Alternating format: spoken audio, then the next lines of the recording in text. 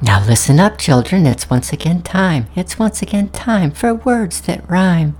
In shitting puppies and slimy snails and gross pantsless men in the park with yellow toenails. It's time for fucked up fairy tales. Hey, you little cocksuckers. Welcome back to Fucked Up Fairy Tales again. Now listen to fuck up. This one is the grasshopper and the ants. Now the grasshopper, he didn't do shit. He was a lazy cocksucker. He just hung out, and the pickings were good because it was summertime. See, none of these bugs live very long, so. Anyway, he just did whatever the fuck he wanted to.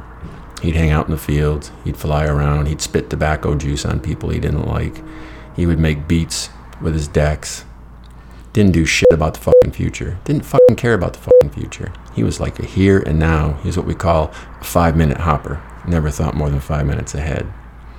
Now the ants, on the other hand, they were all about doing what had to be done when it had to be done, and they were about protecting their future.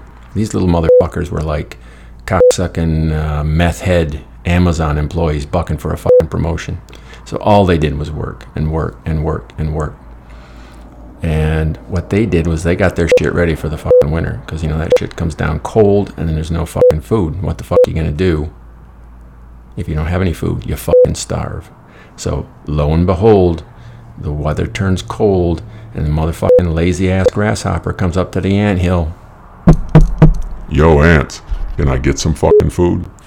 And the soldier ant protecting the gate said, No, motherfucker. and shot him in the face. So let that be a lesson to you. Go and buy your groceries before the snowstorm hits. That's the end of our story time now, but let me leave you with the image of a farmer fisting a cow, of glory holes and stripper poles, and what you might see in the Carney's RV. This has been Fucked Up Fairy Tales.